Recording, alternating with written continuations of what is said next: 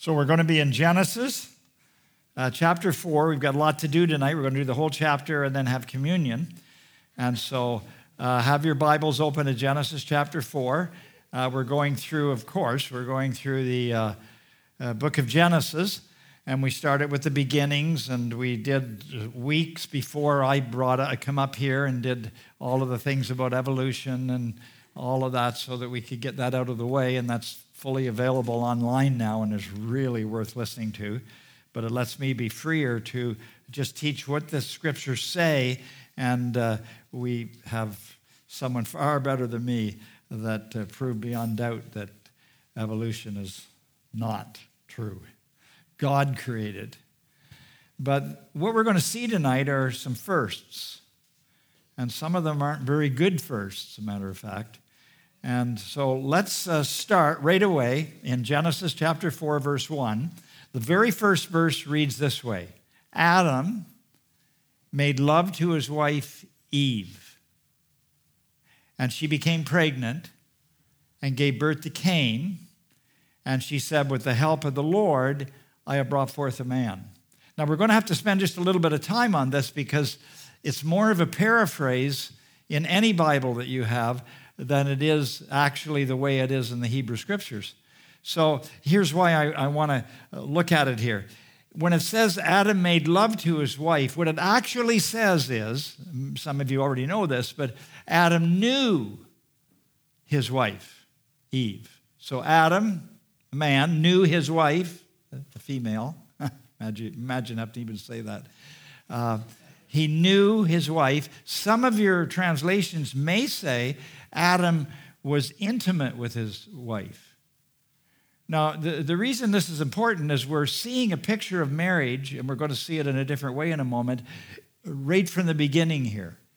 And we see that marriage, the sexual relationship within marriage, when it says he knew his wife, it's a kind of a neat thing. It means that they had a real relationship of knowledge about each other. And yes, it does talk about the sexual act and all of that. That's fine. But even when the ones that say intimacy, both of those things come together. Marriage, a Christian marriage, is between a man and a woman, and it's an intimate relationship that is to last all of their lives if we lived in a perfect world. That's the way God made it, though.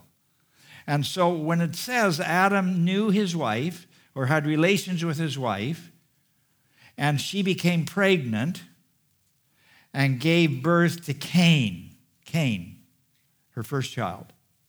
And then she said, now listen to this, it says in my translation, with the help of the Lord I brought forth a man. It actually doesn't say that. It just says, with the Lord I brought forth a man. With the Lord. And you may say, well, what's the big deal about that? Well, it's a really big deal because here she is. They're out of the garden now. We studied that last week. She saw that what was happening was full of promise because he was told that they were to multiply and all of that to fill the earth. And God was upset at what happened in the garden, but he still made, in a sense, that's the way she's seeing it, she made another man like Adam, who is her son and who is Cain. And the first thing that she'd be thinking, if you were here last week, you already know the gospel in chapter 3 is there, chapter 3, verse 14 and 15. And so a Messiah is going to come, born of a woman. And so she has to be thinking, could this be the man mentioned in that exposition of the gospel in Genesis last week? Genesis 3:15, God's talking to the serpent, which is Satan.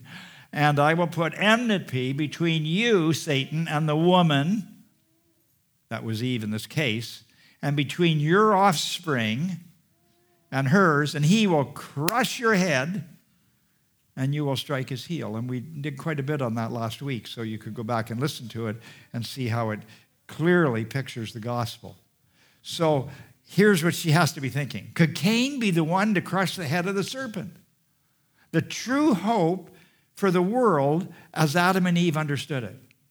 Now we see here the fulfillment of the earlier command or promise, it was both, to be fruitful and multiply, and also the fulfillment of the promise to Eve that she would have children even though she disobeyed God's command and was now outside of Eden.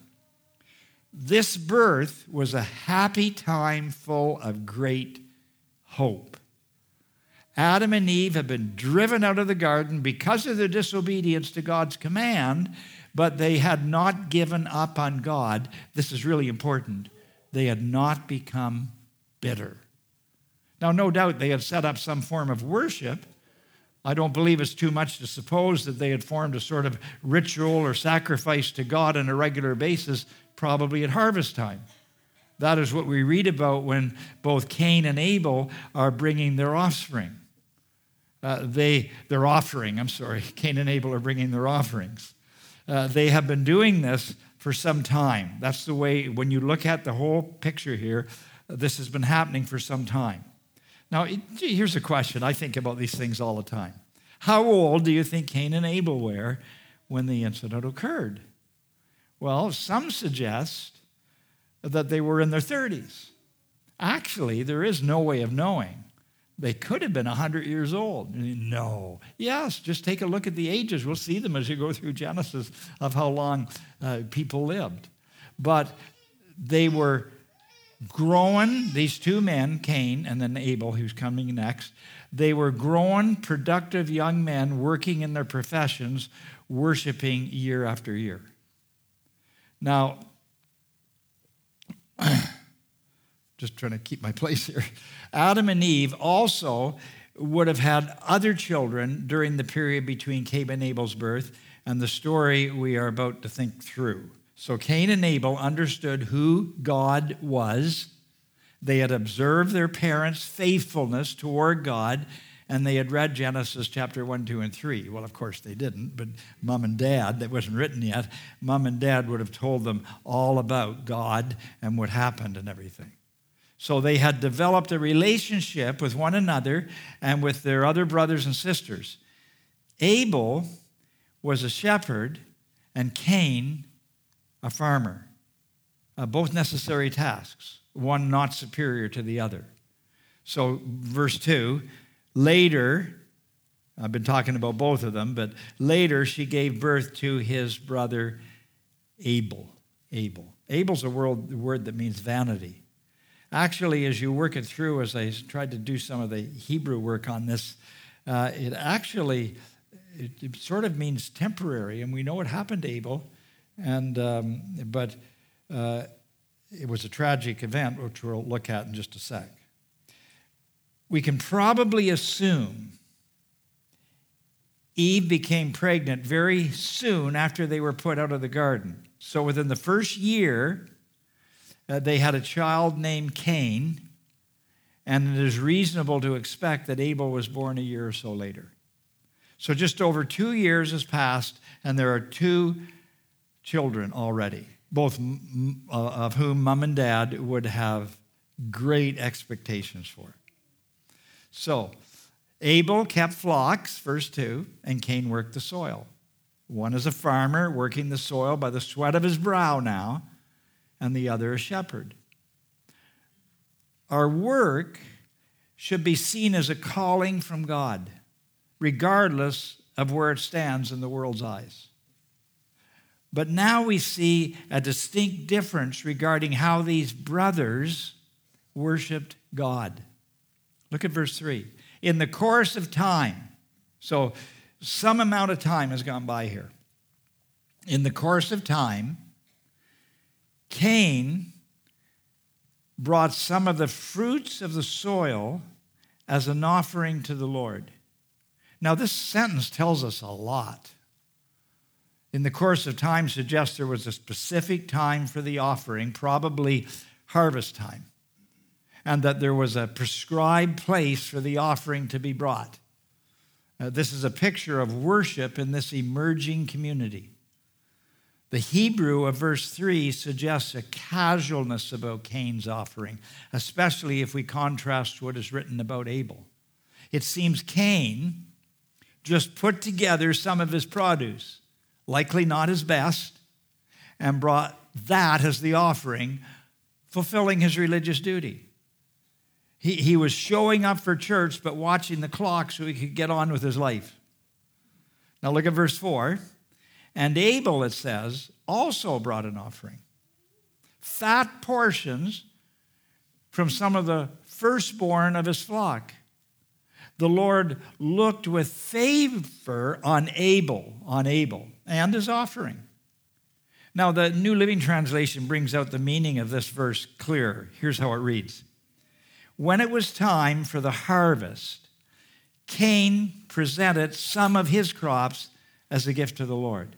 Abel also brought a gift, the best portions of the firstborn lambs from his flock. The Lord accepted Abel and his gift. Now notice that the text emphasizes the names Cain and Abel before even mentioning the offering. It is Cain and Abel God is most concerned about. How they are determines the acceptance of the offering. God doesn't really care how much we put in the boxes in the back. We talked about giving on Sunday. What he cares about is the temperature of our faith that caused us to put that specific amount of money in the box. Hebrews chapter 11, verse 4 reads this way.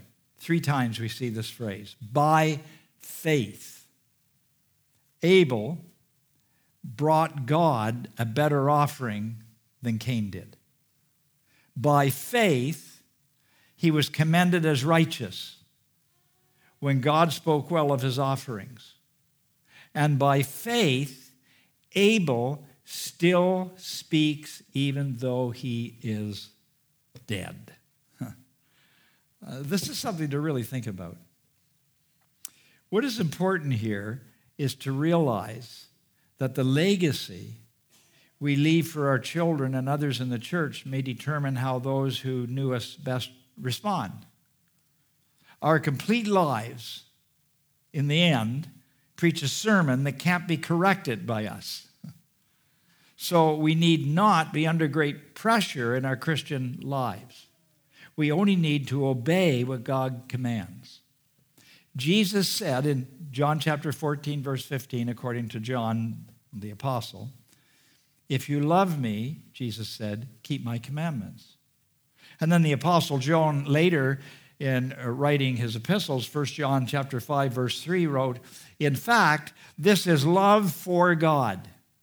What is? To keep his commands.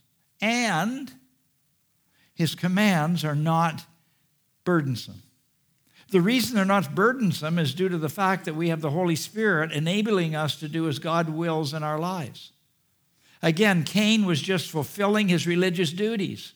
He really just wanted to get back to work to further enrich himself and catch the football game at kickoff. Paraphrasing the Apostle Paul, I would put these words in his mouth. You all know, don't you, that your attitude behind your giving and your worship is what is important. It is clear that Abel brought his best. There's a feeling of delight on Abel's part. And you can even imagine Abel saying or thinking, God, here's my best for you out of thankfulness for all you have given me. Now, we would have nothing if it were not for God. We couldn't even breathe if God didn't sustain the universe for our benefit. Therefore, we're to give our best with a great attitude of joy, not our leftovers. We looked at Malachi on the Sunday sermon. Here's some more Malachi, chapter 1, verse 8. When you bring wild animals for sacrifice, is that not wrong? When you sacrifice crippled or diseased animals, is that not wrong? Try offering them to your governor. Would he be pleased with you? Would he accept you? Says the Lord Almighty. Whereas Cain might have been thinking, God, here's some of the produce that was laying around. Now I need to get back to work. Sunday's over and need to get on with my life. So Cain, verse 5 still, was very angry. And his face was downcast. Remember that word, downcast. Since the book of Hebrews lets us know that Abel was a righteous man, we can be sure that he is enjoying the worship of giving. And if we could see Cain, visibly see him at this time, we would know that he did not like the part of the service where they passed the plate. And furthermore, Cain is obviously very resentful, probably has been for some time. Resentful toward those who seem to rejoice in their opportunity to worship God with their giving. If we understand this story, we can feel Cain's contempt for Abel. It is so deep that even God will not be able to talk Cain out of his insane jealousy. So now look at verse 6.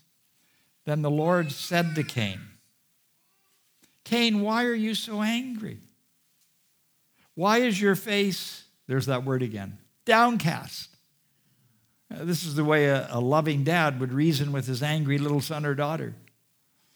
Verse 7, if you do what is right, will you not be accepted? Now, here's why I've mentioned the word downcast. The word accepted means to be lifted up, lifted up, lifted up by God. So here's the way to read it. Then the Lord said to Cain, why are you so angry? Why is your face so downcast? Look at yourself in the mirror. If you do what is right, will you not be lifted up? There's a contrast, obviously, a play on words between downcast and lifted up.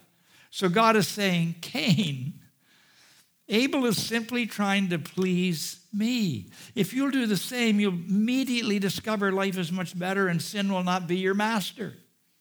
And notice God is not condemning Cain. This is very important. He is simply letting him know how much better life will be with a heart of thankfulness, with an attitude of thankfulness, an attitude of humility, an attitude of happiness and contentment. Galatians chapter 5 has a contrast that I seldom read, but I quote from this part of Galatians often, and most of you have memorized the part that I quote, though maybe this is a good place to do so. Listen to the contrast here. I've memorized the last part of the verse, but I've never been no temptation to memorize the first part. Here it is. The acts of the flesh are obvious. Sexual immorality, impurity, and debauchery, idolatry, and witchcraft, hatred, discord, jealousy, fits of rage, selfish ambition, dissensions, factions, and envy, drunkenness, orgies, and the like. I warn you, as I did before, that those who live like this will not inherit the kingdom of God. But the fruit of the Spirit, now we know this one, don't we, is love, joy, peace, patience, kindness, goodness, faithfulness, gentleness, and self-control. Against such things there's no law. So it's okay in our church to be kind. It's okay to be good, to be faithful. There's no law against that. The main point of the passage is that if we allow God's Holy Spirit to control our lives, we will increasingly experience the fruit of the Spirit, certainly the opposite of what is going on in Cain's life at this point. Now look at verse 7 again. There's more to it. Cain, if you do not do what is right, sin is crouching at your door. Picture a lion just ready to jump on its prey. It desires to have you. Our sin nature. Our sin nature. Oh, by the way, that's the first time in the Bible the word sin comes up. First time, sin. And our sin nature attracts those things that want to destroy our lives. Greed, jealousy, angry. And so he says, but if you do not do what is right, sin is crouching at your door. It desires to have you, but you must rule over it. And Cain could have ruled over it. Notice God was not condemning Cain. He was warning Cain. All Cain really had to do was change his attitude and become like his brother, whom he was clearly jealous of. If you are jealous of other people's blessings, if you are an angry person, then sin is crouching at your door like a lion about to pounce on the prey, and if you don't stop it, it will stop you. James chapter 1, verse 5. Then, after desire has conceived, it gives birth to sin. And sin, when it is full grown, gives birth to death. Now, if we were producing a movie of all of this, right now, the music would start to change. It'd be sort of an ominous type music. You would know from the music that something's not quite right here. And then you would see Cain come up to his brother Abel. There might have been some others around too. But he says to Abel, hey, let's go out into the field together. And then it says, and while they were in the field, Cain attacked his brother Abel and killed him. I mean, that's just shocking. Just shocking. This is the first death of a human being in the Bible. The first premeditated murder, what we call murder one. And then we have this other scene. The Lord comes along. We've already seen this scene last week under a different circumstance. Then the Lord said to Cain, where's your brother Abel? Obviously he knew. I don't know, he replied. Am I my brother's keeper? Or in other words, am I not my brother's keeper? Which is not true, by the way. We are to watch out for one another. When a hurricane or a fire occurs or some other tragedy, it becomes clear that many consider themselves their brother's keeper. There's always a mayor or police chief or some significant person who comes on TV and points out the resilience of the community to help one another and will rebuild. We see that every time. That's inbred in us as human beings. God made us that way. We are one another people. We fight against that. We like Cain fought against it. But when the whole thing comes down on us, we often come together, and I could mention several situations just in the last couple of years that would be very familiar with everyone, and everybody comes together. That's the way we're supposed to live all the time. Nevertheless, last week, God asked a similar question. Do you remember it? Adam, where are you? Now, he knew where Adam was. They met in the evenings constantly, every day. Did you eat of that tree? And Adam said, it's not my fault. It was a woman you gave me.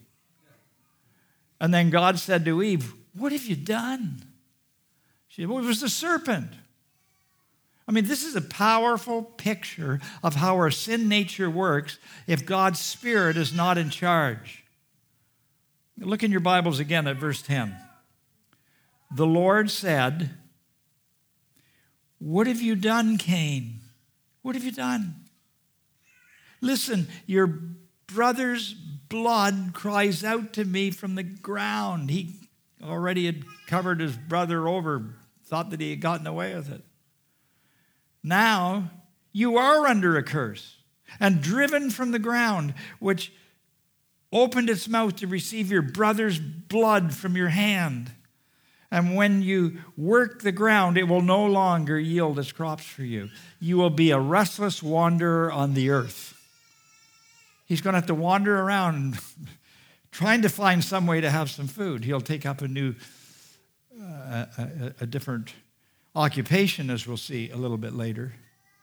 But here's a terrible truth, a terrible truth. We are free to sin. The terrible truth. We are sadly free to disobey God. But we're not free to choose the results of our choices, the consequences of our sin. I seem to be talking about this a lot lately. The word for curse here means that Cain has been removed from the place of God's blessing.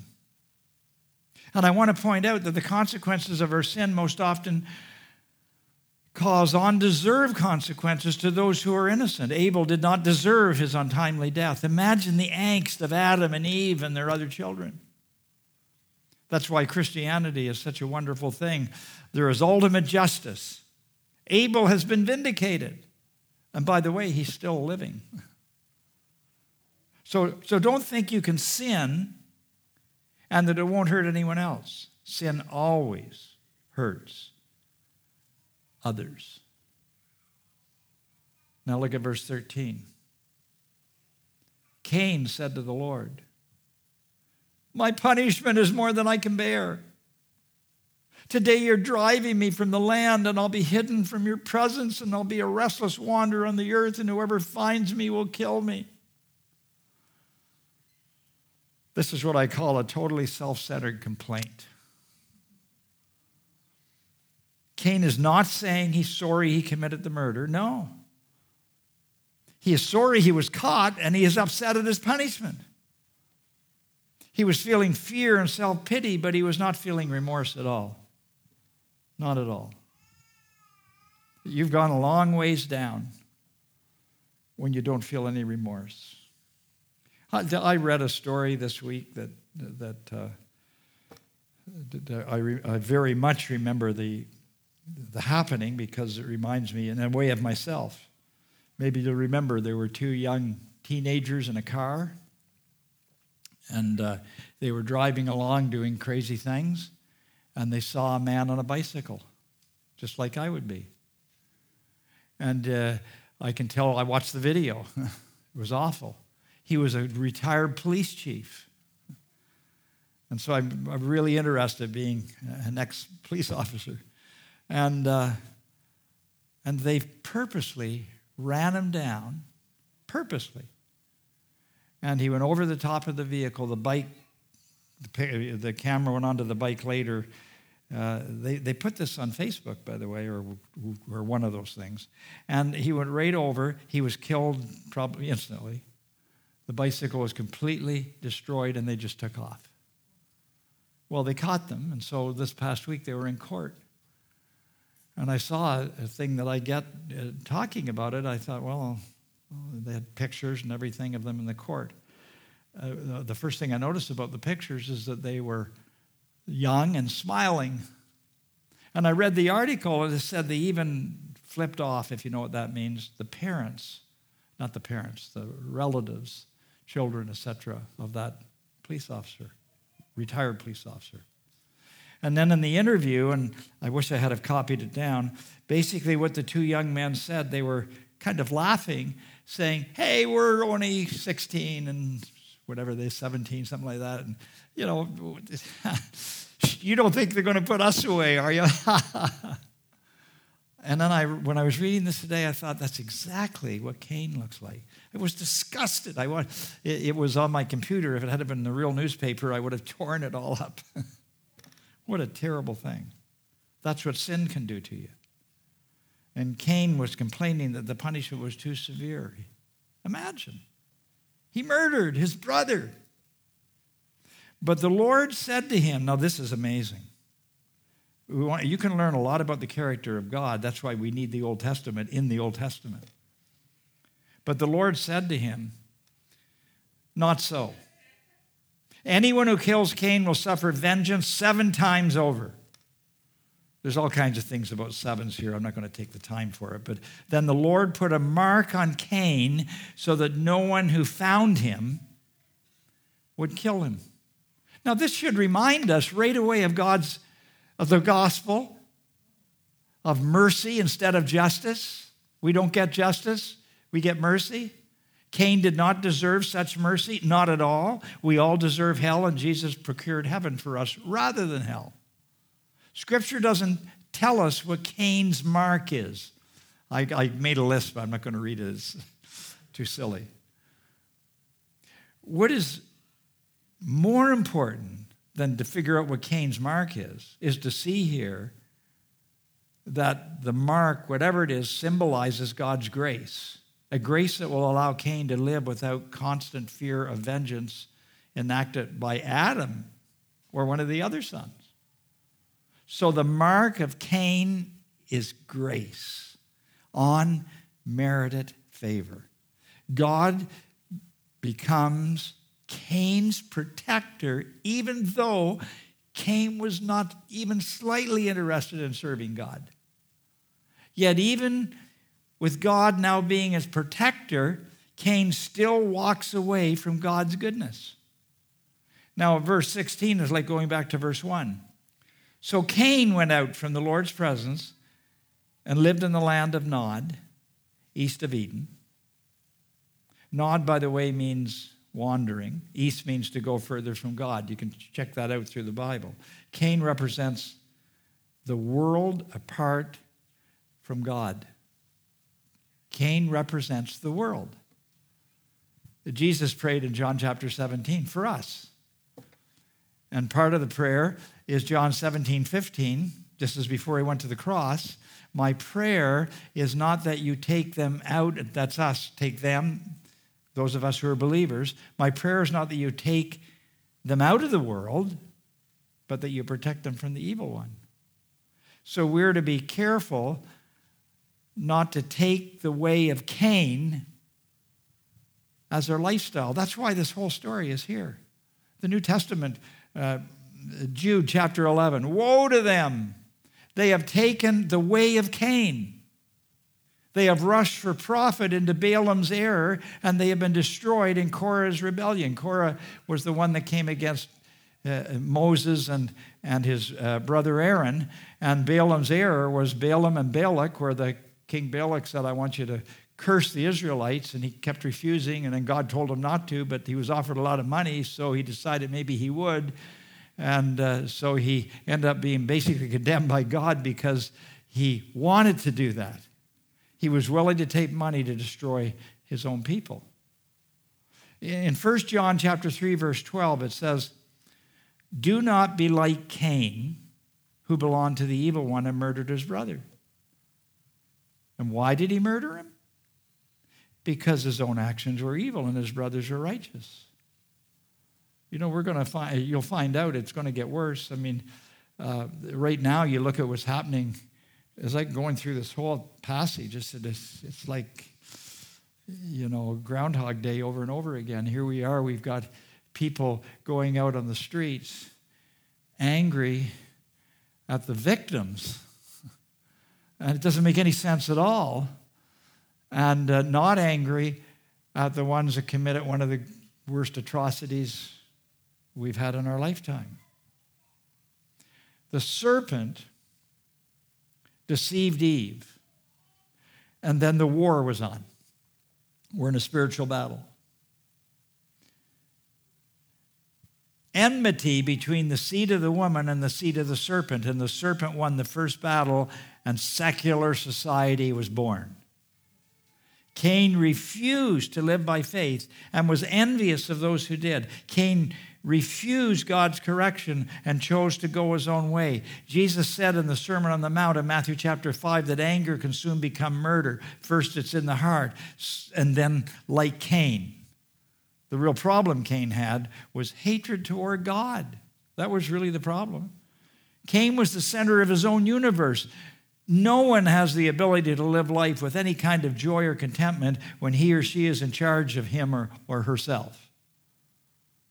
And so verse 17, I sort of misspoke a moment ago. Now it's like going back to verse 1. Verse 17. Cain made love to his wife. It says Cain knew his wife. And she became pregnant and gave birth to Enoch. Cain, he had changed businesses now. He was in the building business. Was then building a city, and he named it after his son Enoch. Now, the Hebrew word for city here can describe any human settlement regardless of size, so don't think of it the way we think of a big city. The name Enoch means to initiate, to start. And it probably represents a new beginning, a new son, and now a new city. So we're witnessing the beginning of civilization. We see the incredible potential for invention and culture that God has built into us. But how we handle this culture is everything, absolutely everything. Alan Ross talks about this in his commentary, and these are some of his words, because the culture became, in that case, very wealthy. For their wealth and pomp are limited to this life, God in his grace allowed them to flourish so that they produced music, weapons, agricultural implements, and cities. They produced culture. It was their only recourse in a dying and painful world. But their advances could not conceal that they were living in defiance of God. Changing marriage, we'll see that in a minute. Killing, we've already seen that. Bragging, we'll see that in a minute. And exacting revenge. We will note that they developed a prosperous culture but couldn't manage their own lives. How many families or individuals become wealthy, purchasing everything one could wish for, only to see their own relationships spin out of control? It's one thing to have great material wealth, but it is something else to find peace or satisfaction in that wealth. In that wealth. Here's something I read just recently. See if this doesn't sound a little familiar. Our youth now loves luxuries.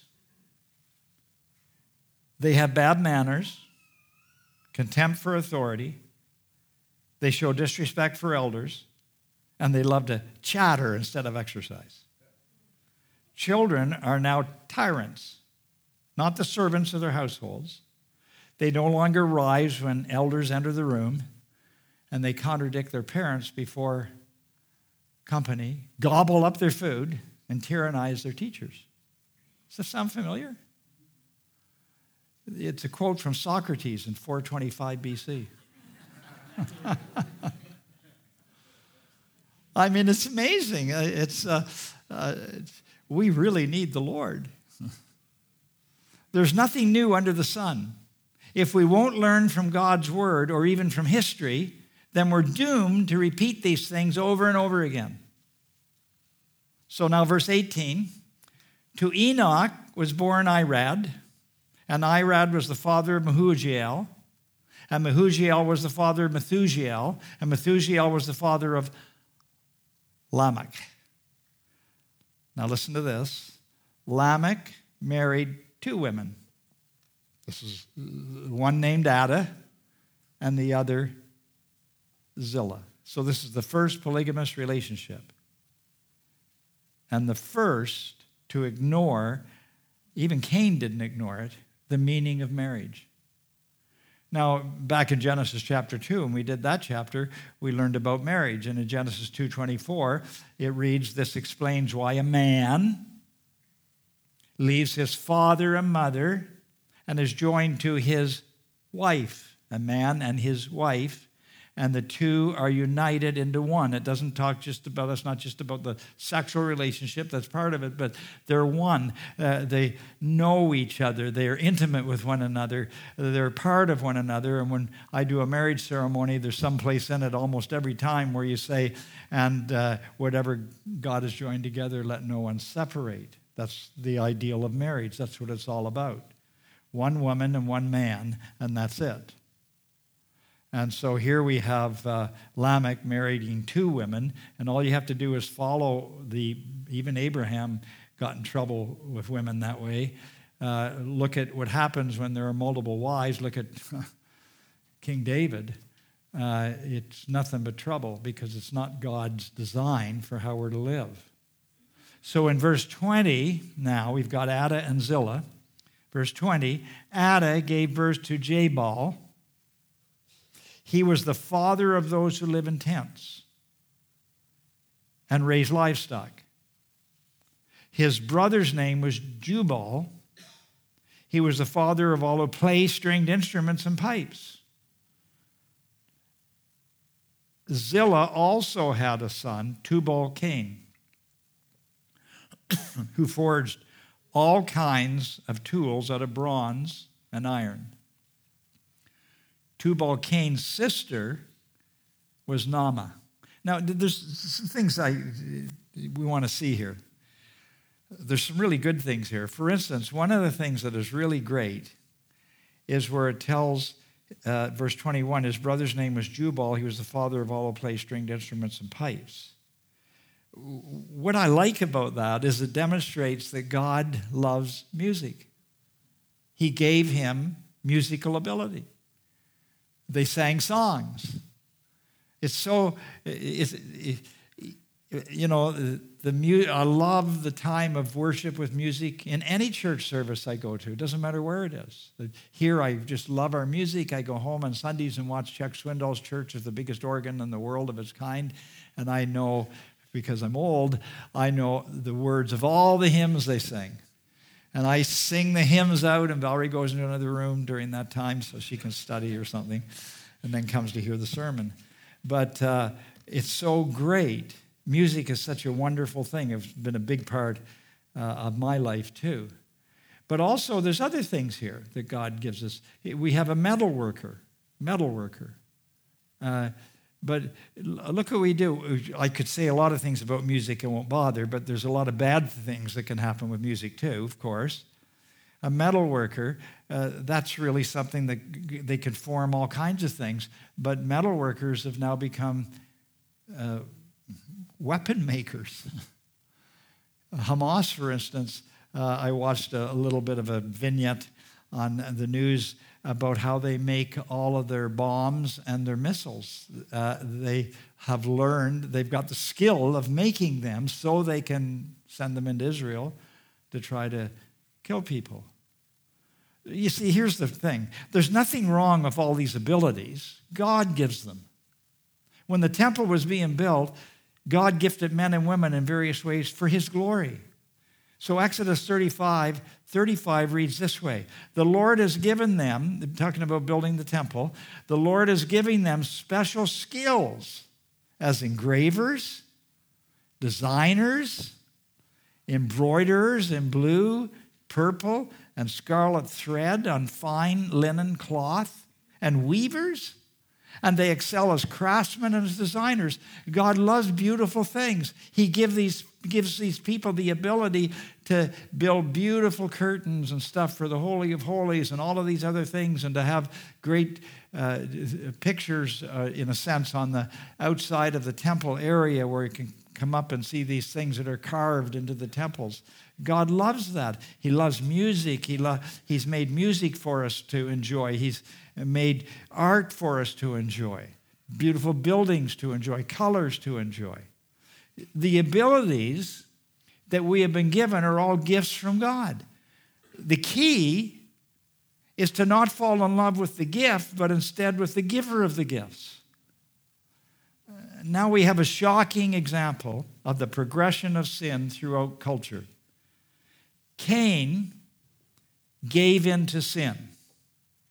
Lamech exalts in sin. Verse 23.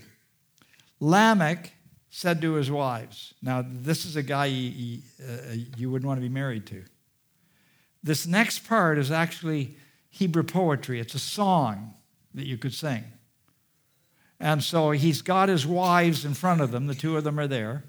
He's gathered them together, and probably a boisterous voice, a braggart type individual. And he says, Ada and Zillah, listen to me, wives of Lamech. Hear my words. I have killed a man for wounding me, a young man for injuring me. If Cain is avenged 7 times, then Lamech 77 times. God had said he would avenge Cain 7 times, but Lamech wants nothing to do with God. He doesn't need God's protection. Touch Lamech and you will be avenged to the uttermost. You see, culture without God will always turn violent. Every time. You can't find anything in all of history, human history, where some cultures completely eliminated God and it's the most peaceful, wonderful place on earth. No, it always turns violent. It's well known, by the way, that the 20th century contained the greatest advances in technology and medical research of every kind. The inventions of the 20th century are astounding, but it was also the most violent century in all of recorded human history. And it seems we are bent on changing that statistic already in the 21st century. It's because we've forgotten God. All over the world, God has been largely forgotten. Oh, I know there's great churches and there's things happening, and we have missionaries in all kinds of countries that can tell you great stories about Muslims and Buddhists and all kinds of people becoming Christians. But overall, we have forgotten God. In America, sadly, and around the world. Lamech and his civilized, lawless family are never heard of again. They disappear. You think, well, where'd they go? What happened? Too much water. It's called the flood. We'll study that eventually. Verse 25, 26, last two verses. Adam lay with his wife again, and she gave birth to a son and named him Seth, saying, God has granted me another child in place of Abel, since Cain killed him. Seth also had a son, and he named him Enosh. Now notice, Eve attributes Seth's birth to God's grace. You see it God has granted me, she said, another child. This is God's child. She would have considered Cain and then maybe Abel as the one God appointed to crush the head of the serpent. But now she believes it's Seth. And I think she was correct. He is in the line of the Messiah, according to Luke's gospel. Enosh means man, probably with the emphasis on our frailty, reminding us that we are dust people. We talked about that last week. We are temporary on this earth, but God's work never stops. Augustine wrote a book called The City of God. And he said there are two cities, formed by two loves, the earthly by the love of self, even to the contempt of God, and the heavenly by the love of God, even to the contempt of self. It's a picture of the gospel in a real way. We either worship ourselves, that's Lamech, or we worship God, that's Seth. And then the last sentence, at that time, people began to call on the name of the Lord. In other words, on Yahweh. On Yahweh. The idea here was that those who came through the line of Seth worshiped Yahweh. They had all the conveniences and modern inventions, but they are known for worship, not for prosperity. Worshippers enjoy the things God provides. Alan Ross writes, they were not caught up in the good life of the world, but were concerned with the things that were spiritual and eternal. We are to learn from Seth and his line and Cain and his line what to do and what not to do. Abel was a righteous man. God had clearly revealed to Abel the responsibility and privilege of worship. Adam and Eve knew that. They knew that. And they didn't have a sin nature. They knew that. Yet they rebelled against God's clear instruction. They were free to do God's will or to do their will. That's what I call a terrible freedom. Cain and Abel did have a sin nature, yet one disobeyed God and the other rebelled. The shocking thing about Cain was that he not only chose to rebel against God and kill his own brother, but even after God demonstrated amazing grace by being Cain's protector, Cain still freely chose to go his own godless way. Amazing. God sent Cain away with a promise to keep vengeance away from him. That's grace. So here we see that the society Cain inaugurated is moving away from God. Nevertheless, there is still hope for human culture, for sinful humanity. There's still hope. There's never been any time since Genesis when there hasn't been hope. In Acts chapter 4, verse 12, Peter's speaking to some men that are pretty upset at him, and he lets them know right up front there is salvation in no one else. God has given no other name under heaven by which we must be saved. And the early church met together on Sunday, and when they did, that was their main day, the day after the Sabbath. When they did, they always had communion together. And they always remembered what Jesus did on the cross. And so the reason we study chapters like Genesis chapter 4 is to realize how much we need the cross. And so tonight, we're going to take a few minutes to have communion and to remember the cost of the free salvation that God has given us. And so if you're a Christian here tonight, you don't have to be a member of the church or anything. You're already a member of God's church. So if you're a Christian here tonight, we invite you to do communion together with us. Communion is a picture of the good news about Jesus. When we take the little wafers there, the bread, it's a reminder that Jesus went to the cross. He didn't have to. He could have refused. He could have come down from the cross, but he didn't. And that reminds us that he gave his body. And I remember I put this up recently on Facebook. I just said the only sin that Jesus ever had was our sin. He put our sin on himself. God put it on him. And he yelled out, my God, why have you forsaken me? It was the darkest time in all of creation. And then when we take the little bits of juice here together, it represents the blood of Jesus Christ. And again, it's a picture of the cross. And so when we're doing communion, we're to remember the cross, remember the cost, and remember that we've been given freedom to be spiritual men and women. We don't have to sin. The sin has been taken care of. We still have a sin nature, but we don't have to sin. We are able not to sin.